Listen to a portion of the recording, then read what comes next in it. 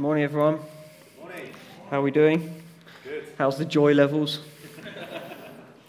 So in my house, I tidied my study at Christmas, and now there's all these junky Christmas boxes I haven't put in a loft, including the Christmas tree. It kind of irritates me. It's a bashed up box, and sometimes it's an old plastic thing. I just want to chuck it in the bin. I don't, and I need to sort my study out again. And then I went to, I had a really great break, and then I went 3 weeks in, went to get my coffee out in the microwave, had to reheat the second cup. And it's like, oh man, I got this muscle knot in my back. It's like a first world problem getting your coffee out. So it really has worn off, okay?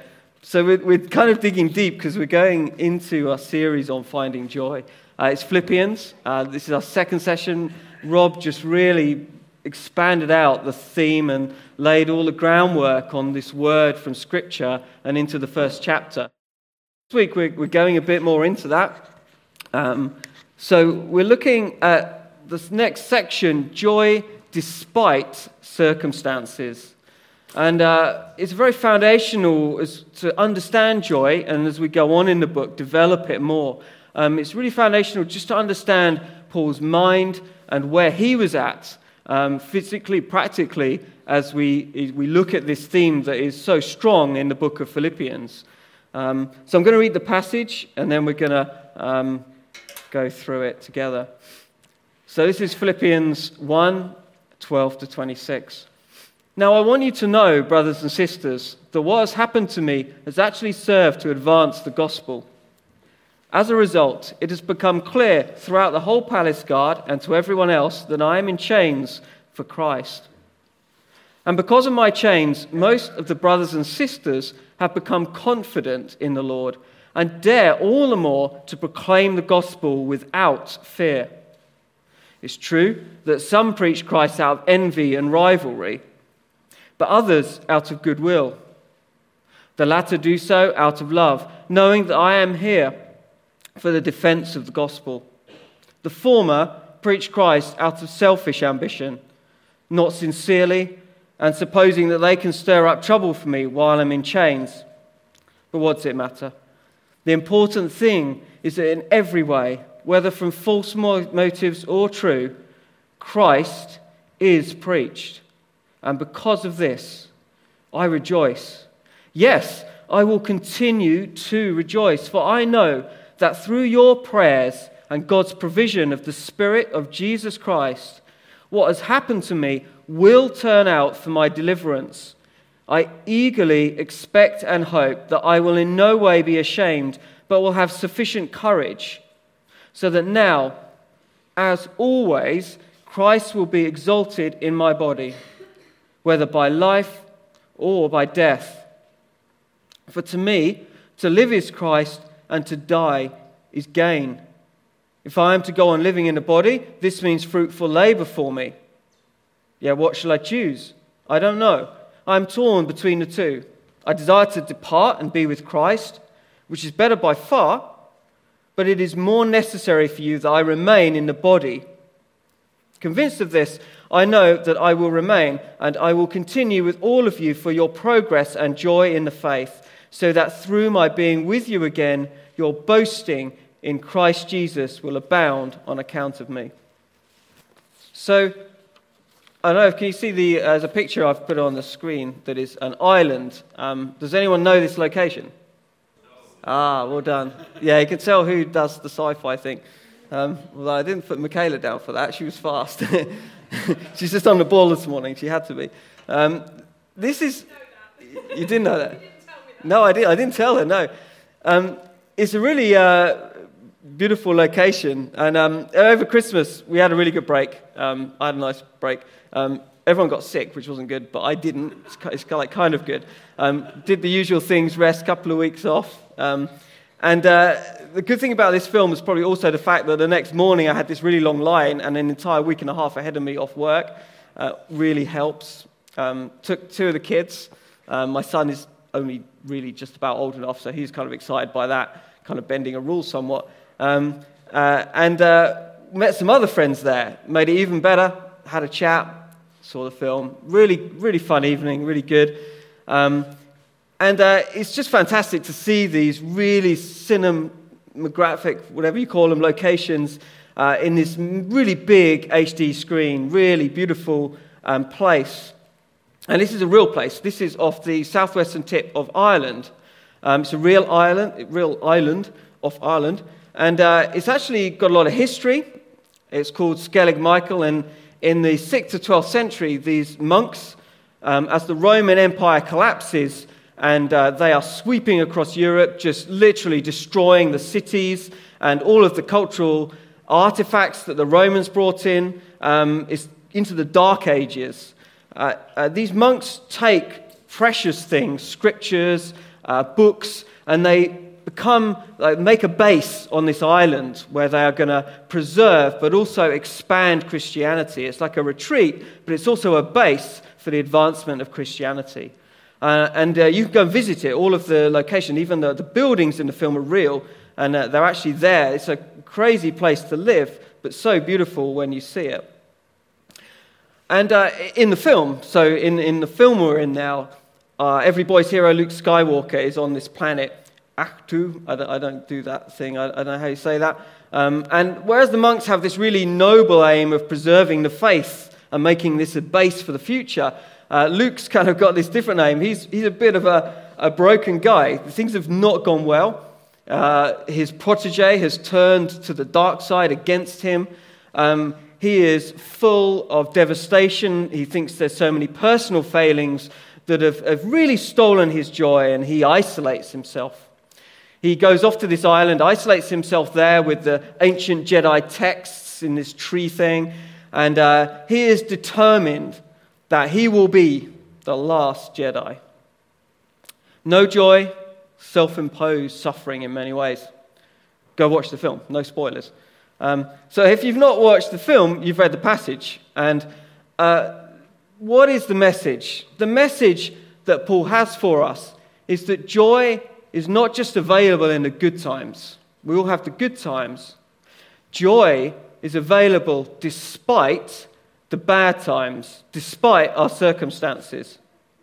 And to explore that, we're going to look at two things. We're going to look at Paul's reasons for current and future joy, and then we're going to look at the things that steal our joy, things that steal our joy. So, history is kind of interesting, but what about Paul? Paul is isolated, he's suffering, he's in prison, we know that from the text, so it's splattered through the text. And what is he thinking and experiencing? If you cast your mind back to our series on missional, Acts 16 was where he founded the Philippian church. It's a very powerful passage with these amazing miracles and outstanding things that were going on. The Holy Spirit is powerful. He turns up, well, first of all, he has a vision, the man of Macedonia. He follows this vision, travels with his companions Silas and Timothy. They arrive at Philippi on the way, meet Lydia, who is some kind of believer. She is converted. All her household, she's very affluent, puts them up, and the church is founded in her house. They go out into the city. They see this girl. She is a slave being abused because she has some kind of spirit of divination, tells her future and things. They pray for her. She's released. The Holy Spirit is powerfully working in the community. From her release, this angry mob, the guys who own her and are exploiting her, get angry. They go out and they stir up massive trouble, big riots, literally a riot. They are thrown in the prison, hanging out in a prison, singing, praying. And then there's a supernatural earthquake. The walls fall. The jailer is desperately afraid because he knows his life is ended the moment the prisoners escape. And Paul says, wait, believe in God and you will be saved. He's saved. He takes them home. And then all his family are saved, and he washes their wounds and restores them to health. And they are free to go on. Somehow they're released from prison. And it says here in Acts 16:31, then immediately, talking of the jailer, he and all his household were baptized. He was filled with joy because he had come to believe in God, he and his whole household. It's just a tremendous story of powerful work of the Holy Spirit in bringing deliverance and joy to a community. What an amazing experience to have been there and in these times full of great joy. Paul looks back on that, and it must be a tremendous, rich experience for him. Now, flip side, prisoner. Verse 7 in 1, he's arrested, false charges in Jerusalem, absolute maximum security prison. This is Caesar's guard.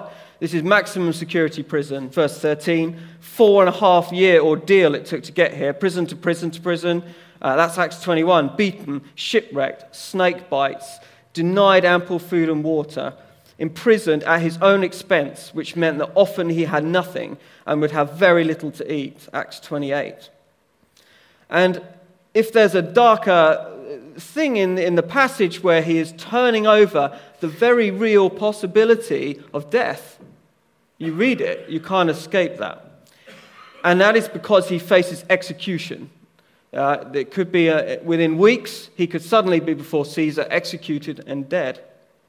His vision and passion for that church building, the people he loved and had nurtured and grown in the faith, those churches he had planted, more work to do, such a vision and a passion. And this man was so suffocated and placed in such a brutal place.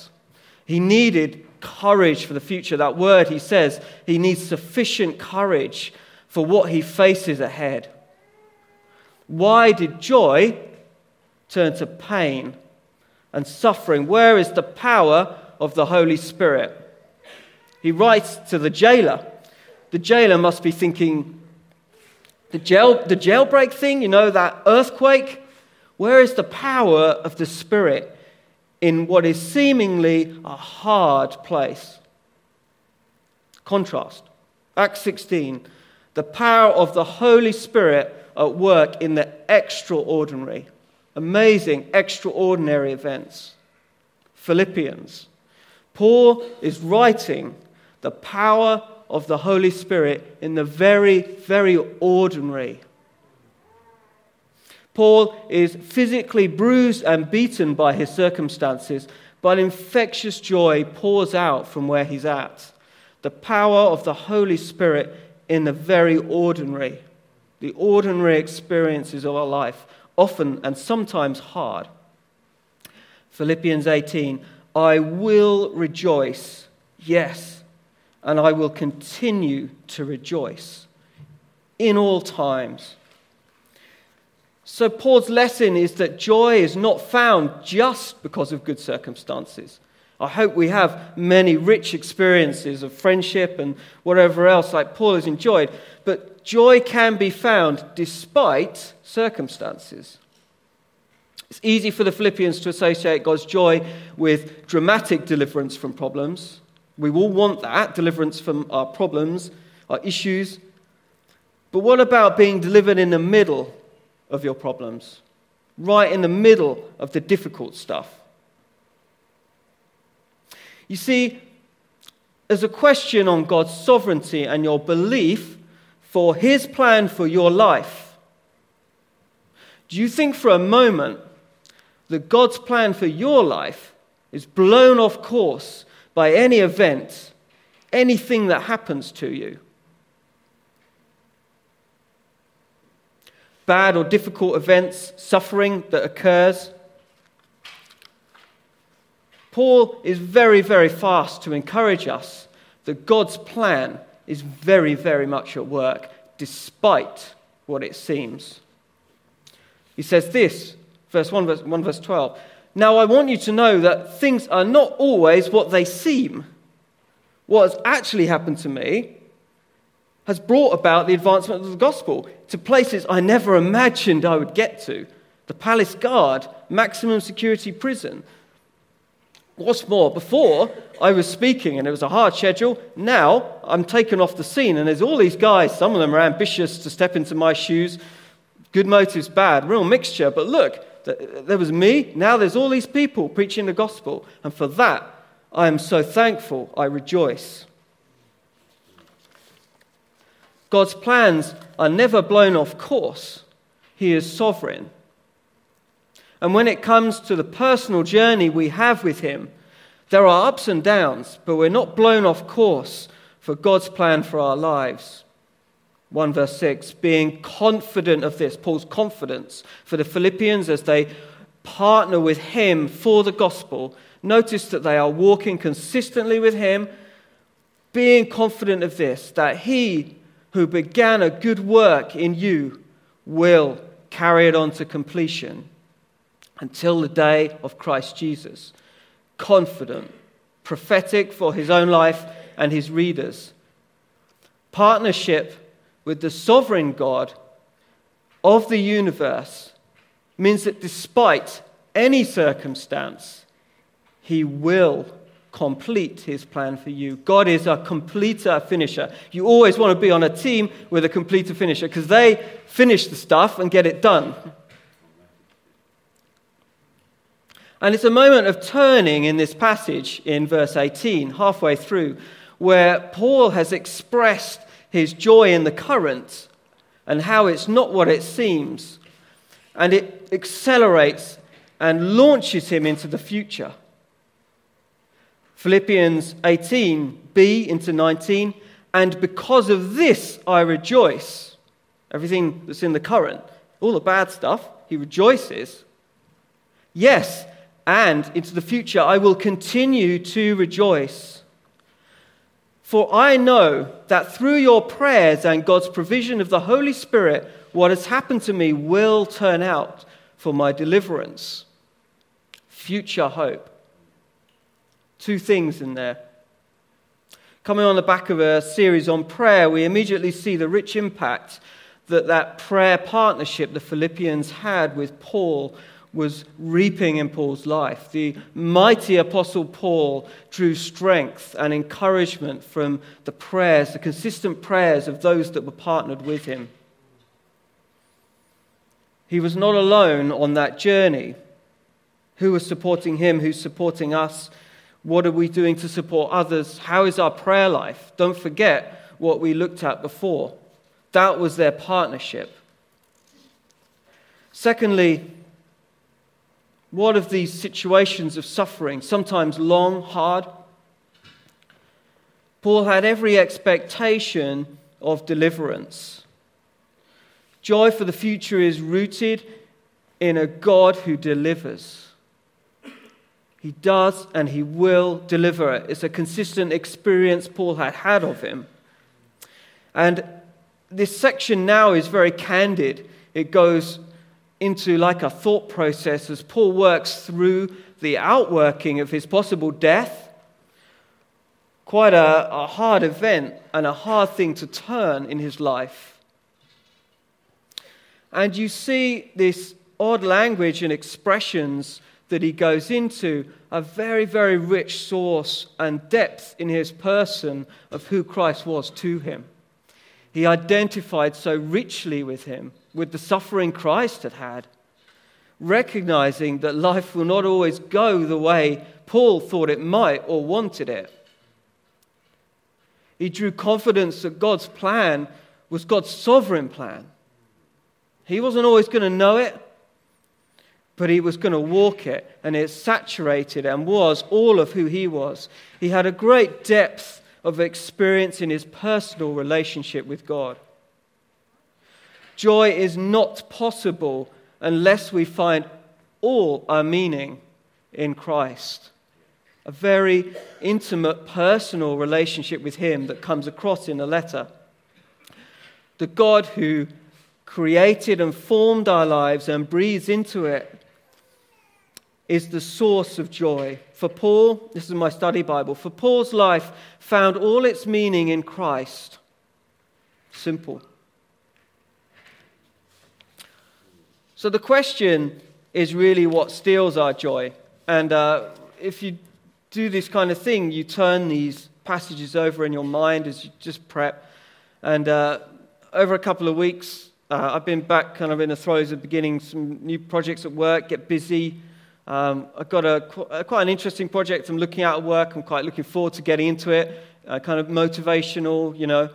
And as I think a couple of weeks back, we'd had a moment in the office of a bit of banter and some things happened. And I did something quite spontaneous, kind of off cuff, just left it, you know, it's just the things you do. conversations. And that weekend it played on my mind. Kind of ignored it. So, okay. Yeah. Tuesday night, I think I sat down before bed and I read a paragraph, about 5 pages in my book I'm reading. It's a kind of book I haven't quite finished from Holiday, Stephen Covey's book on trust. We're doing it in work because we do work very heavily matrix, globally spread out. There's a lot of interactions we have, and trust is very important to the way in which we work. Trusting people you work with, those relationships you had. And it really nailed the thing I'd done, and I realized it could have been misconstrued another way. And it kind of, okay. The thing I'd pushed to the back of my mind after the weekend came back and hit me between the eyes a bit. I put the book down. And I think Wednesday in the office, I was really busy Wednesday, obviously, and I didn't tackle this thing because I was way too busy, right? We get busy. The half hours I needed to do other things when I was free. Friday came. I prepped my sermon pretty much. And I just had this word on my heart, bitterness. And you look at Paul in that situation, look at what people are doing to him, even preachers, preaching the gospel, but making it hard for him. People who are saying they're right and have got the truth. How do we feel when people do things to us that cause us resentment, bitterness, anger? How do we react? Does that steal our joy? Does that rob us of our joy? What steals your joy? I had a humble moment because I put a Skype call in this person's diary and I phoned them up and I said, hey, how's things? Had a chit-chat. Lots of changes going on at work. I was able to kind of chat about these things for about 10 minutes and then it dries up and I kind of, on the pretense of catching up, then it's like, actually, that conversation and those things and that time, week back and a bit, I don't know if you know, I just wanted to say, actually, I feel a bit bad. I want to apologize. Humbling moment. But that person opened up to me and gave me some context for their life. The things going on that they were thinking through and were happening for them. And a lot of stuff poured out that I realized how much that was not a good thing that had happened and the way it had gone. And I was pleased for what I had done. Not the most fun thing, but I'm really confident that the relationship I have with that person goes from strength to strength. And I did what I did because it was the right thing. No regrets at all. We have to be so sure we don't steal someone else's joy. Maybe you're not going through a hard time and you sat comfortably through what I've said. But equally, maybe I haven't this last week. But what are you doing when you see someone else who doesn't have joy? What are we doing and how are we acting around others? It's easy to have our joy stolen, but it's easy to steal someone else's joy. John 10:10, the words of Jesus are this: the thief's purpose is to steal and kill and destroy. My purpose is to give you a rich and satisfying life. It's easy to have joy in the good times, but it's easy to have our joy stolen from us in the hard times. There is a sense of active participation we take in preserving our joy.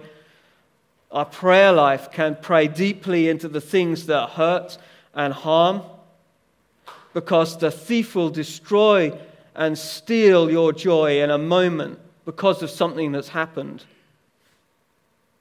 Paul felt every emotion: courage, 1:20, sorrow, 2:27, tears as people turned against him, 3:18, anxiety for the future, 2:28. There's not an emotion lost on Paul, but he is so active in engaging but also counteracting. He actively works his joy. Rejoice, I say. Again, I say rejoice comes later. A command that we preserve our joy as well as dig deep to receive more. It's easy to have joy in the good times, but it's easy to have our joy stolen in the hard times. We need to dig really deep into God's promises and His goodness for us. That is very personal. You need to dig deep with God in your prayer life and in praying and partnering with others to find a great source of joy despite all circumstances. Thank you. Amen.